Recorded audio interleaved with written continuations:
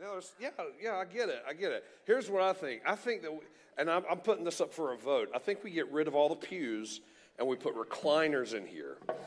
And we have this is the most Pentecostal you've been in a while, man. We put recliners in here, and we get like homemade Afghans and blankets, and we move all the coffee in here, and yeah, that's. I'm going to go ahead and call a special business meeting into order, and we're going to go ahead and vote this in if that's okay with everybody.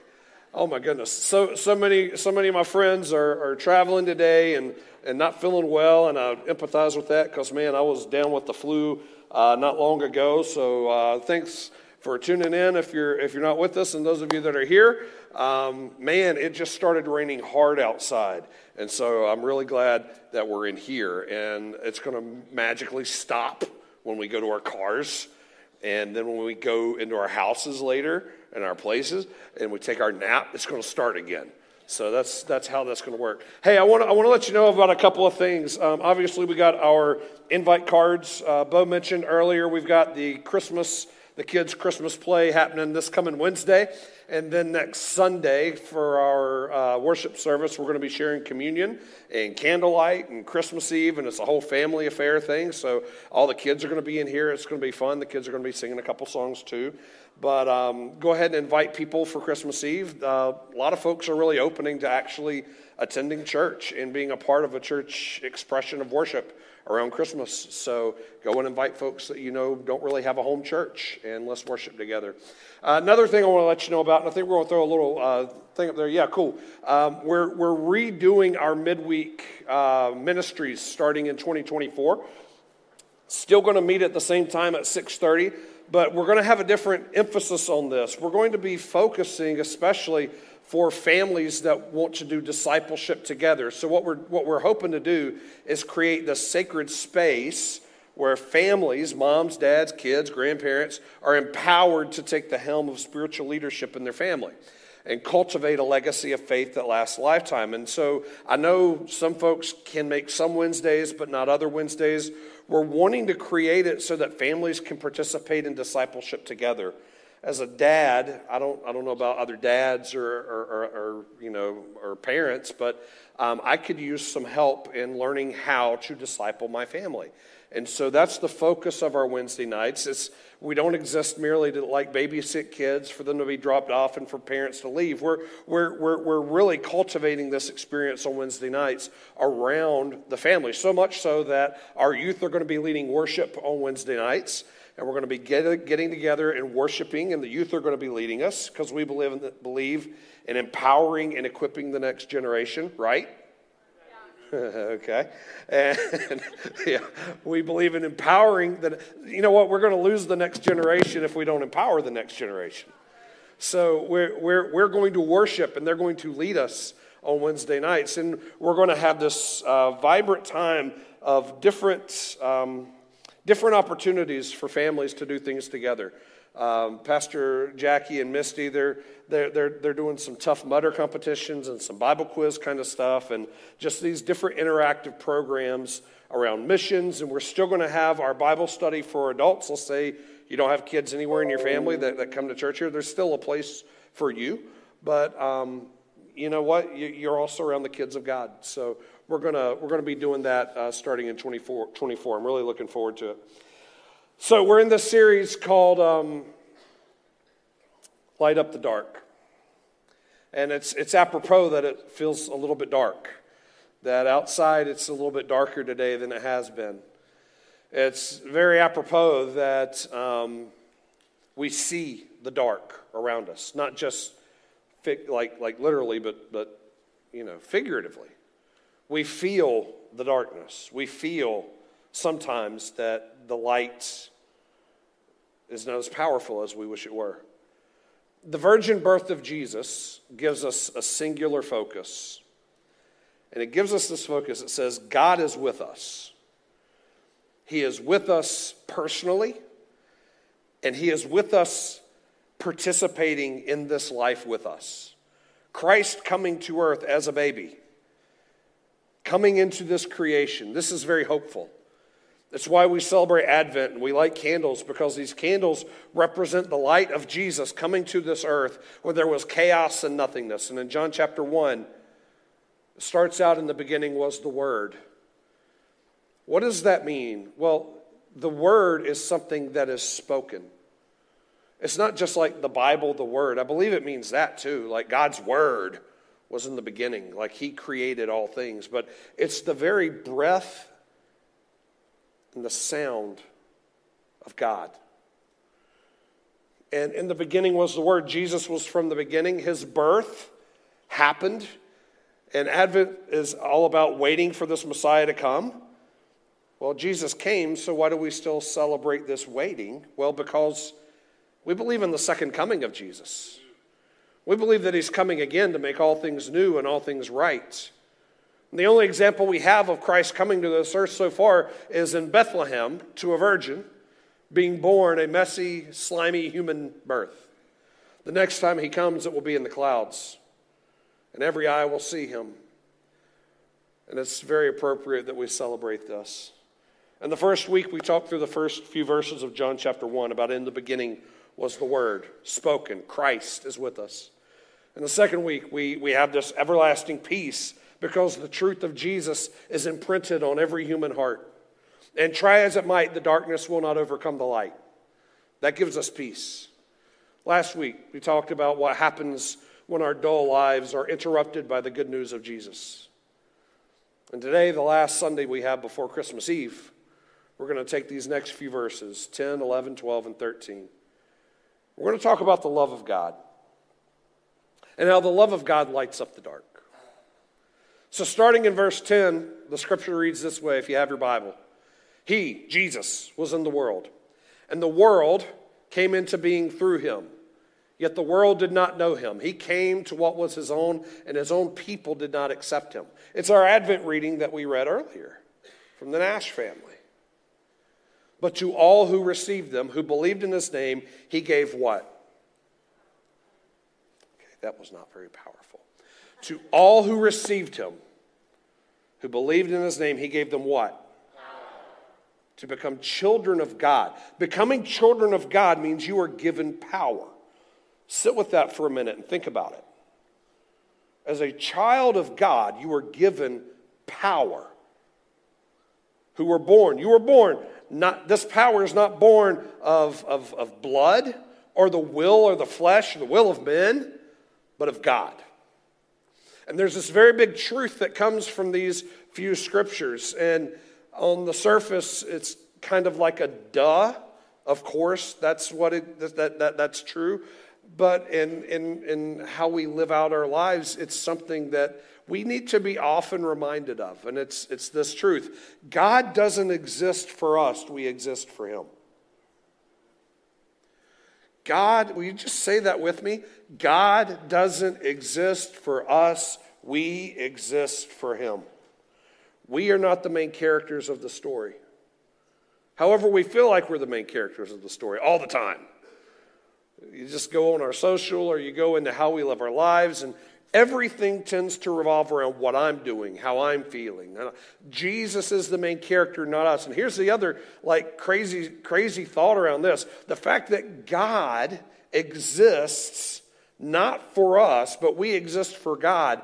This just drives home the love of Jesus even more, because Jesus doesn't need us. He's not any more powerful or any more Lord or any more God, whether we are a part of it or not. He became human and He came to us without needing us. Let me say it a different way.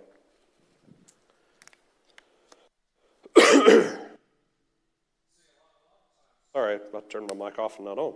A lot of times, when it comes to love, we get our definition and we get our understanding by, those old movies where it says, I'm complete with you, you complete me, or I need you, or you need me, and you're the yin to my yang, or you're the dapple to my apple, whatever.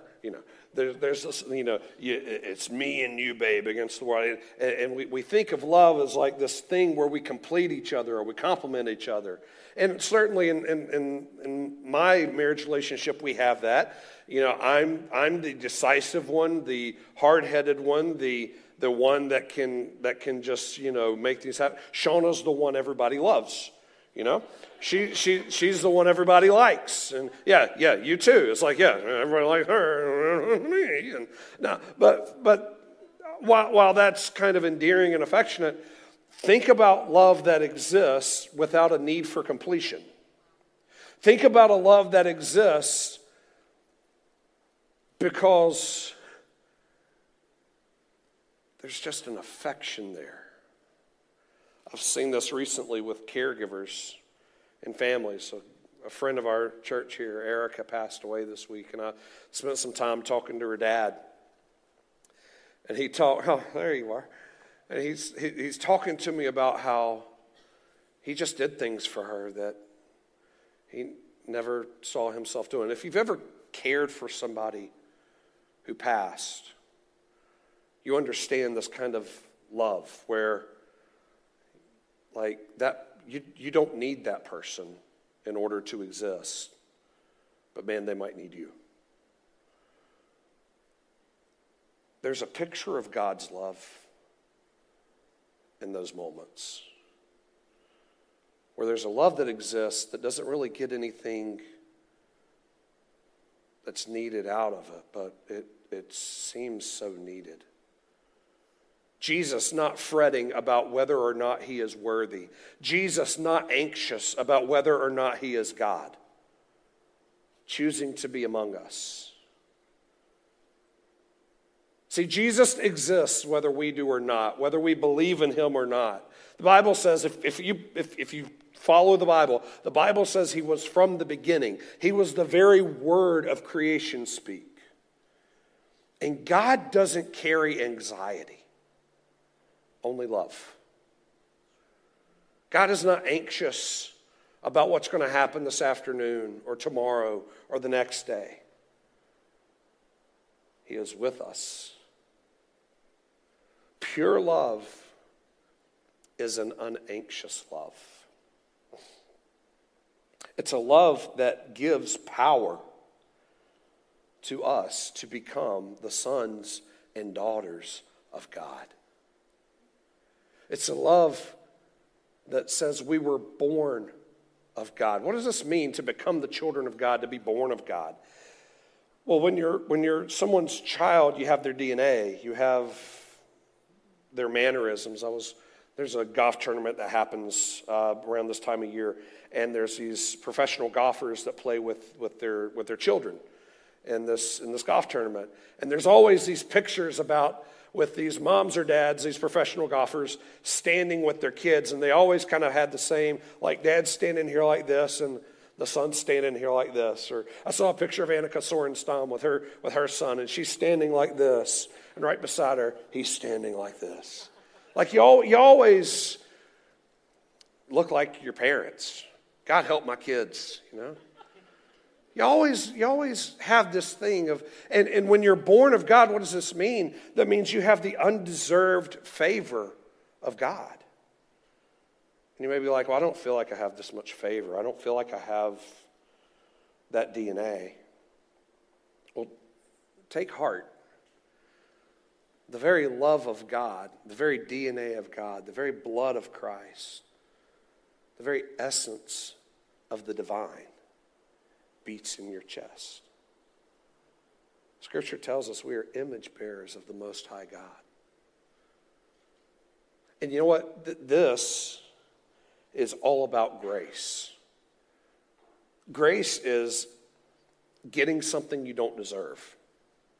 Mercy is when you don't get something that you deserve. Mercy is like when you do something bad and mercy is shown and you don't have to pay the consequence for it. Grace, however, is when you receive something that you could in no way earn or get. And some of us have been in church for a long time, and we're already thinking, oh, okay, here goes that preacher again going down the all grace trail. And You know, you got to have grace and truth and all this stuff. I love what Dallas Willard says about grace. He says this. He says, grace is not opposed to effort. It's opposed to earning. Did you know that grace actually takes work? It takes work on the receiving end. It certainly takes work on the giving end. But grace is not this product of what we earn. God isn't trying, in saying these words and in giving us Christ, he's not trying to convince you that you have to do something better to be his kid. God's not trying to tell you that you're not good enough if you don't do these things. He's not sitting across the table from you giving advice because you can't figure it out on your own. It's not about earning. He's not using guilt and shame as a motivator. God is giving you power to become. He's giving you power to become. And you may look at your life and you may think things like, well, I'm too short-tempered, I'm too fat, I'm too this, I'm too that. I did not mean for that to rhyme, good grief. I'm not good enough, I'm not smart enough. I've got this to do, I've got that to do. And God gives you power. And here's what the power does. The power to become God's children means that all of these things that you see wrong with you, all of these things that you can't just become on your own, he puts you in standing. He puts you in the place of honor. He puts you right standing with God because of his perfection, because of his grace. He is not going to change or be any different to you based on what you know or don't know or have done or maybe will do.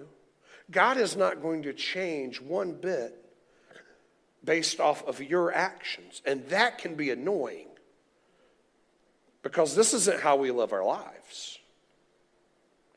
God's love for you is not going to change if you just stiff arm him and walk away. He's still going to love you.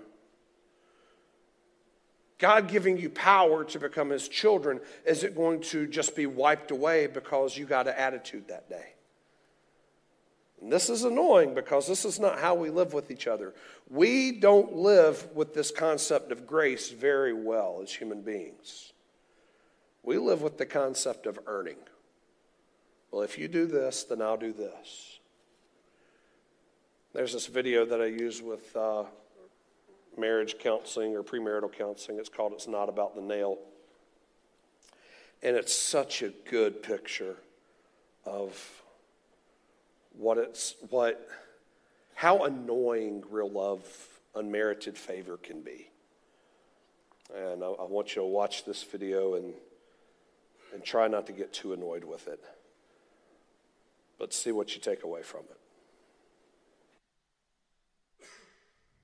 It's just, there's all this pressure, you know? And sometimes it feels like it's right up on me. And I can just feel it, like literally feel it in my head. And it's relentless. And I don't know if it's going to stop. I mean, that's the thing that scares me the most, is that I don't know if it's ever going to stop. Yeah. Well, you do have a nail in your head. It is not about the nail. Are you sure? Because, I mean, I'll bet if we got that out of there... Stop trying to fix it. No, I'm not trying to fix it. I'm just pointing out that maybe the nail is causing... You always do this. You always try to fix things when what I really need is for you to just listen. Yeah, see, I don't think that is what you need. I think what you need is to get the nail See, out. you're not even listening now. Okay, fine. I will listen. Fine. It's just... Sometimes it's like there's this achy... I don't know what it is. And I'm not sleeping very well at all. And all my sweaters are snagged. I mean, all of them. That sounds really hard. It is. Thank you. Ow! Come on. If you would just... Don't... Try to see things my way. Who can relate to that? Anybody? How annoying is that? I wish that the world could just come to grips that we husbands have it all figured out.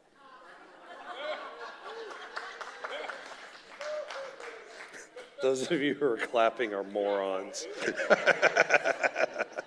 How annoying. It's a very common story, very common tension with couples, with marriages, with relationships. There's always one person who thinks, I can fix things. They're always feeling compelled, like responsible. And you know what, man? Yes, I get it. I get it. Here's the question. How do you love someone who has a nail in the front of their head without taking the nail out of the front of their head? It's ridiculous. Can I tell you something? I see God and me on a couch talking. And I've got this nail in the middle of my head. And I'm telling him about how everything is going wrong. And you know what God is not doing that I wish God would do? I wish God would take the nail out of my head. But God just sits there loving, empathizing. Must be difficult. It's like, well, but God can heal. God can, yes, and he does. But can I tell you something? Love has more to do, catch this, love has more to do with the interaction and the actual care for another person than it does with fixing all their problems. Love has, and some of you wives, I just saw you glare at your husbands really quick. Stop it. Let me do the glaring, okay? You just, love has more to do with the understanding of pain. That's love. Instead of being mad at Jesus because he's not taking out the nail, I often get mad at him because he's not doing what I want him to do. And the problem is this: we all too often mistake problem solving with love because we're an earning kind of people. If I can do the right things, then I'll just be good enough. Take the nail metaphor further. The family member, that friend with cancer, the suffering person. As a pastor, I am faced with all the time situations of suffering that can make me very uncomfortable. Because I go in and I pray with families and I see people in sometimes it's the worst moments of their life. And all I want to do is remove the nail, take away the pain, help in any way I can. But I have to be reminded, and I have to remind other folks, the only thing I can bring with me is the awareness and the understanding of the love of Jesus, and that he is the one who makes all things new. That his power brings healing and love, and he makes beautiful things out of crazy, ugly things. But I always want to make people feel better. What? Is that a very noble thing that I want to do? Well, of course. I mean, making things better, you should want to make things better. That's what needs to happen. You know what? That's right. If I can make things better, I'll be a hero. And you'll see how much I really love you if I can get your appreciation. You'll see how much I'm worth loving in response to helping you make everything okay. You'll see that I'm worth it, your affection and your love. But this is the problem we have with loving each other, gang, and with loving Jesus. Because in receiving Jesus' love, we take a step out of the main character role. Real love has nothing to do with earning. Real love has nothing to do with performance, merit. And it can make more sense when we read Scripture this way and we look at it and we see that Jesus came into this world and people didn't know him. They didn't see him as love. They didn't see him as the main character. Why? Because they saw themselves as the main character. Jesus came to us, his own people, and we didn't accept him, Scripture says. Oh, they were just talking about the Jews of the day. Were they? Look around. How often are we tempting and asserting ourselves to be the main character? But there were some who did believe in him. And what happened with them? He gave them what? Power to become the children of God, who were born not of blood or of the will of man, the Bible says, but by God. And this is the light of God's love, that all his children have this power.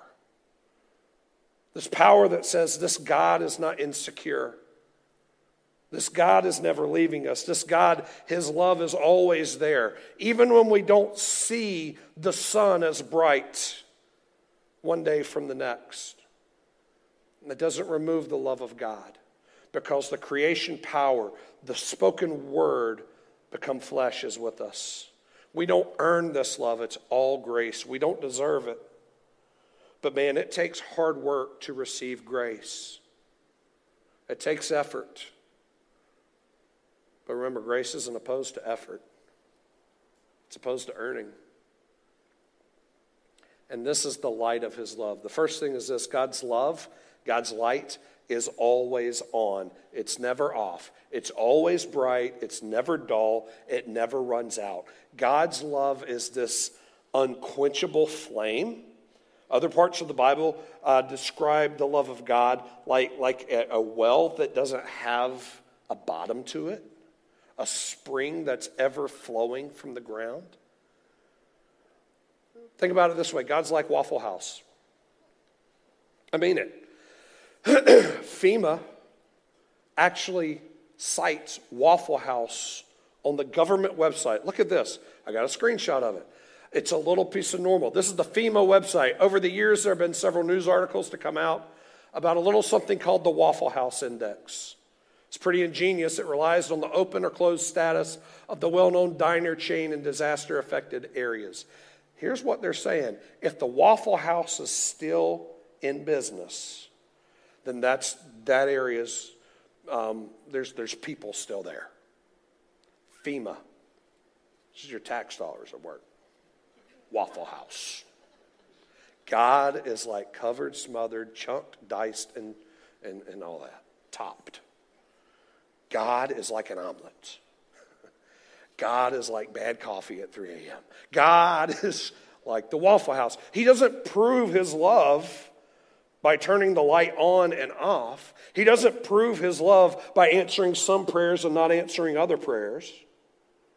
God always is. He proved his love from the beginning. He proves his love in the present. And he proves his love in the future. But too many Christians are trying to treat God like he's some kind of celestial sugar daddy. He's Alpha. He does whatever I want. He's miracles. He's going to give me my miracle, my thing, my this, my this, my that. He is Alpha and Omega. He is the beginning and the end. But he's not my genie in a lamp.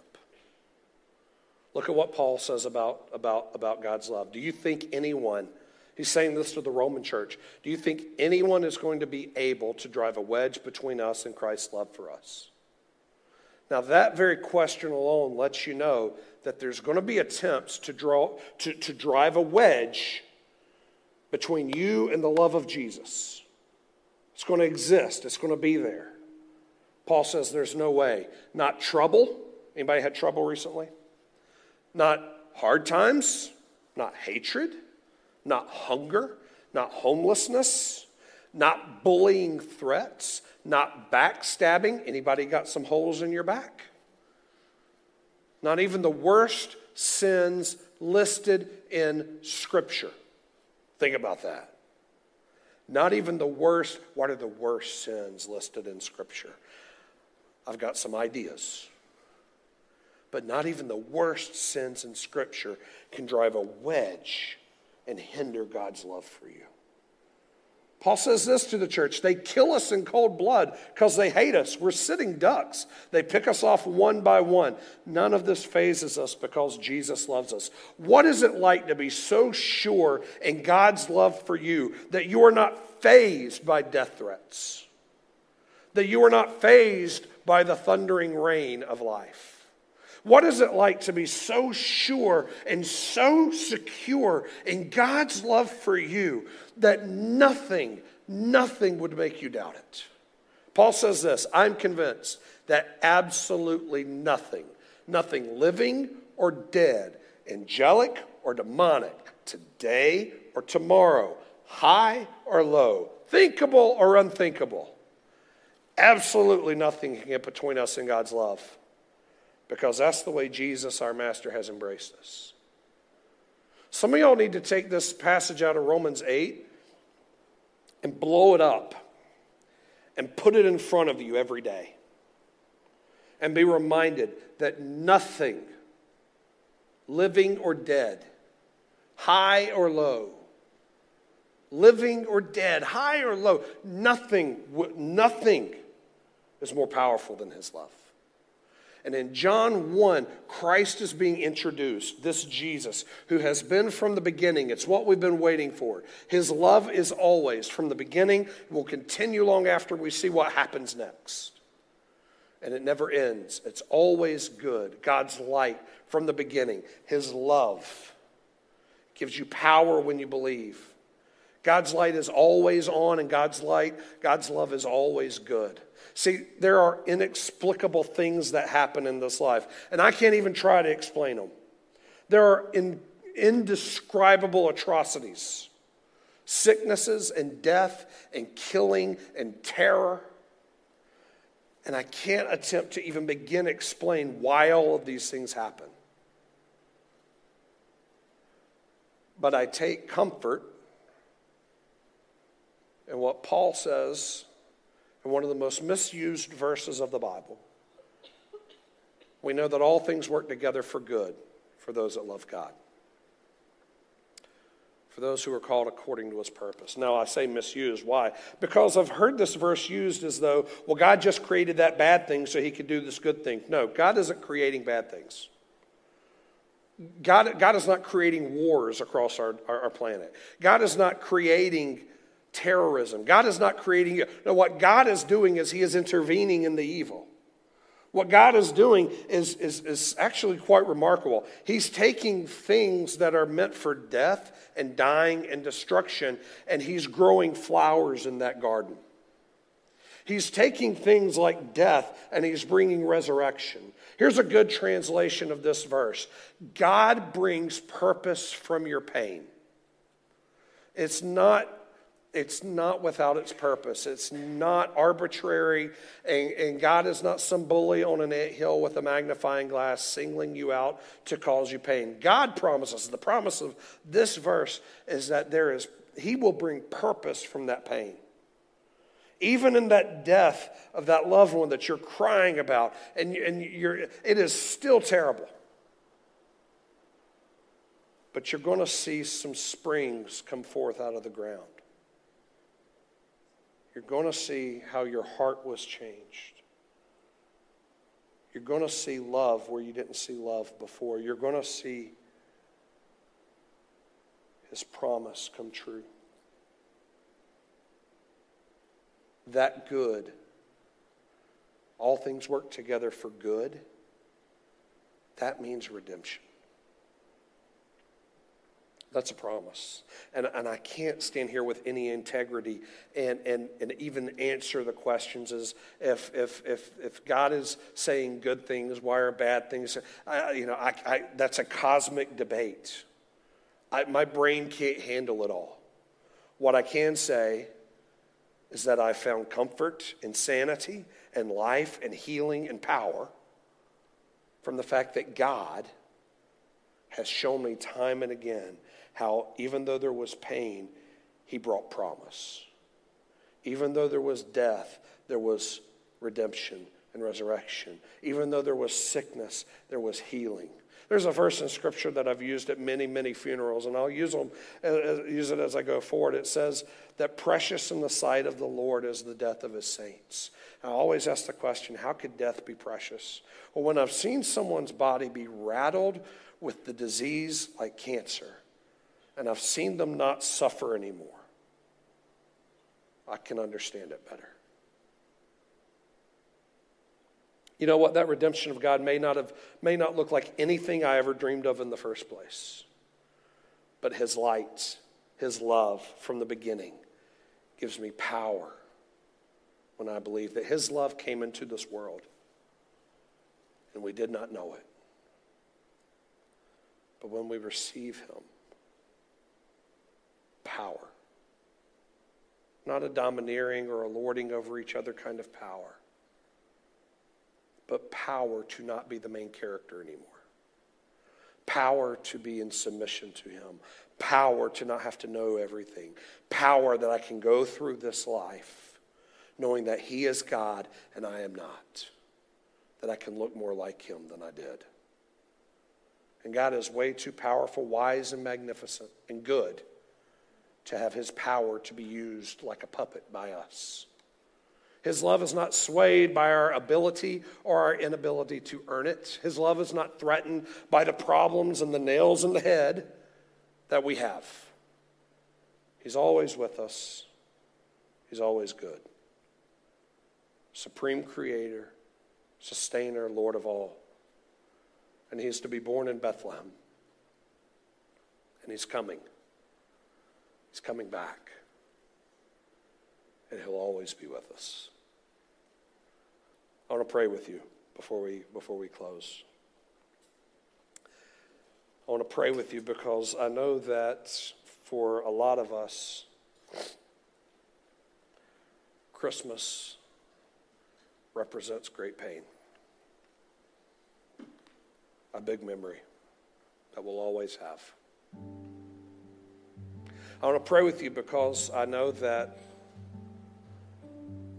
the light of God's love holds more power than that memory.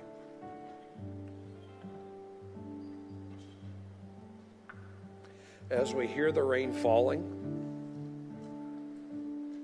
I want to remind you who created the rain. I want to remind you what happens when a seed goes into the ground and dies. I want to remind you what happens when things are broken and they're made new again.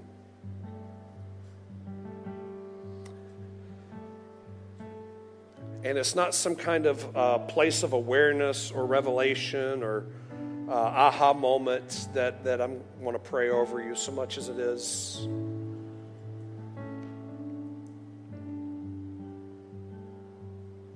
an experience. A way to see God and to hear God as who he really is. We don't earn his grace.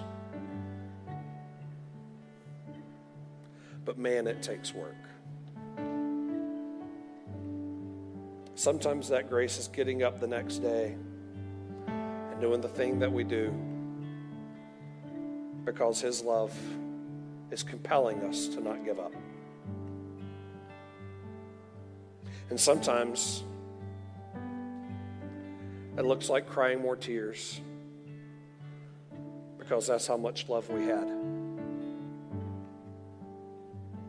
So would you stand with me while I pray over you and we sing this chorus again? In the name of Jesus, God's Son, I pray that his love and his glory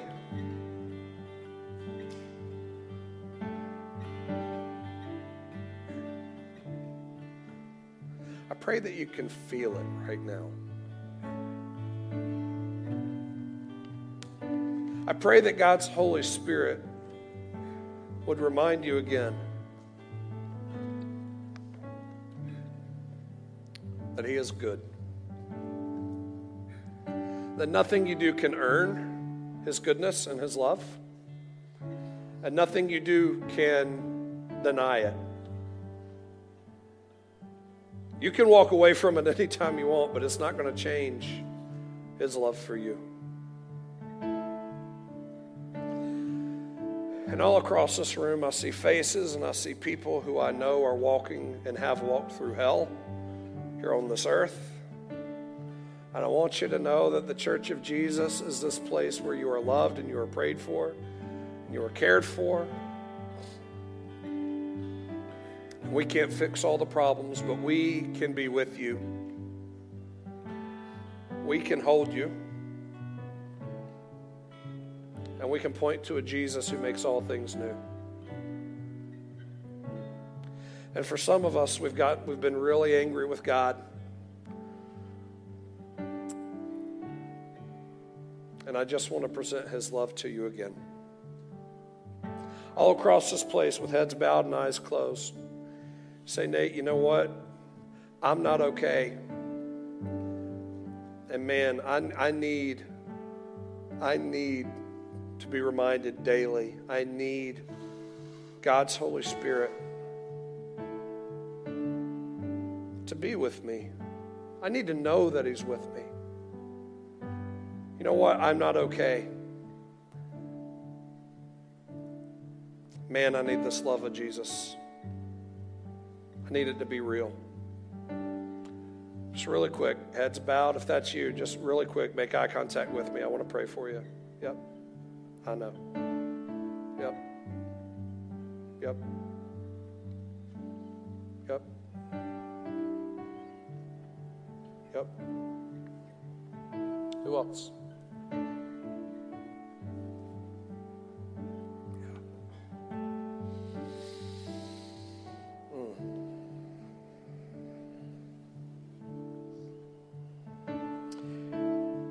This Jesus makes all things new, and he can even take this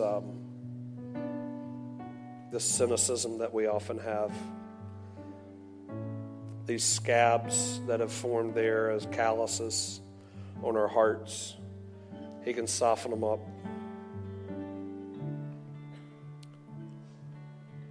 And he can bring tears where there's just been nothing but dry desert places. And he can also hold us when we cry more tears that we didn't know that we still had.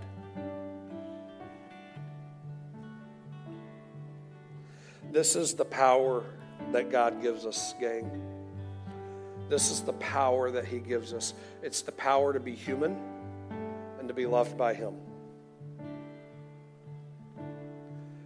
And to share his love. So I pray you receive the love of this Jesus. Let you walk in his truth.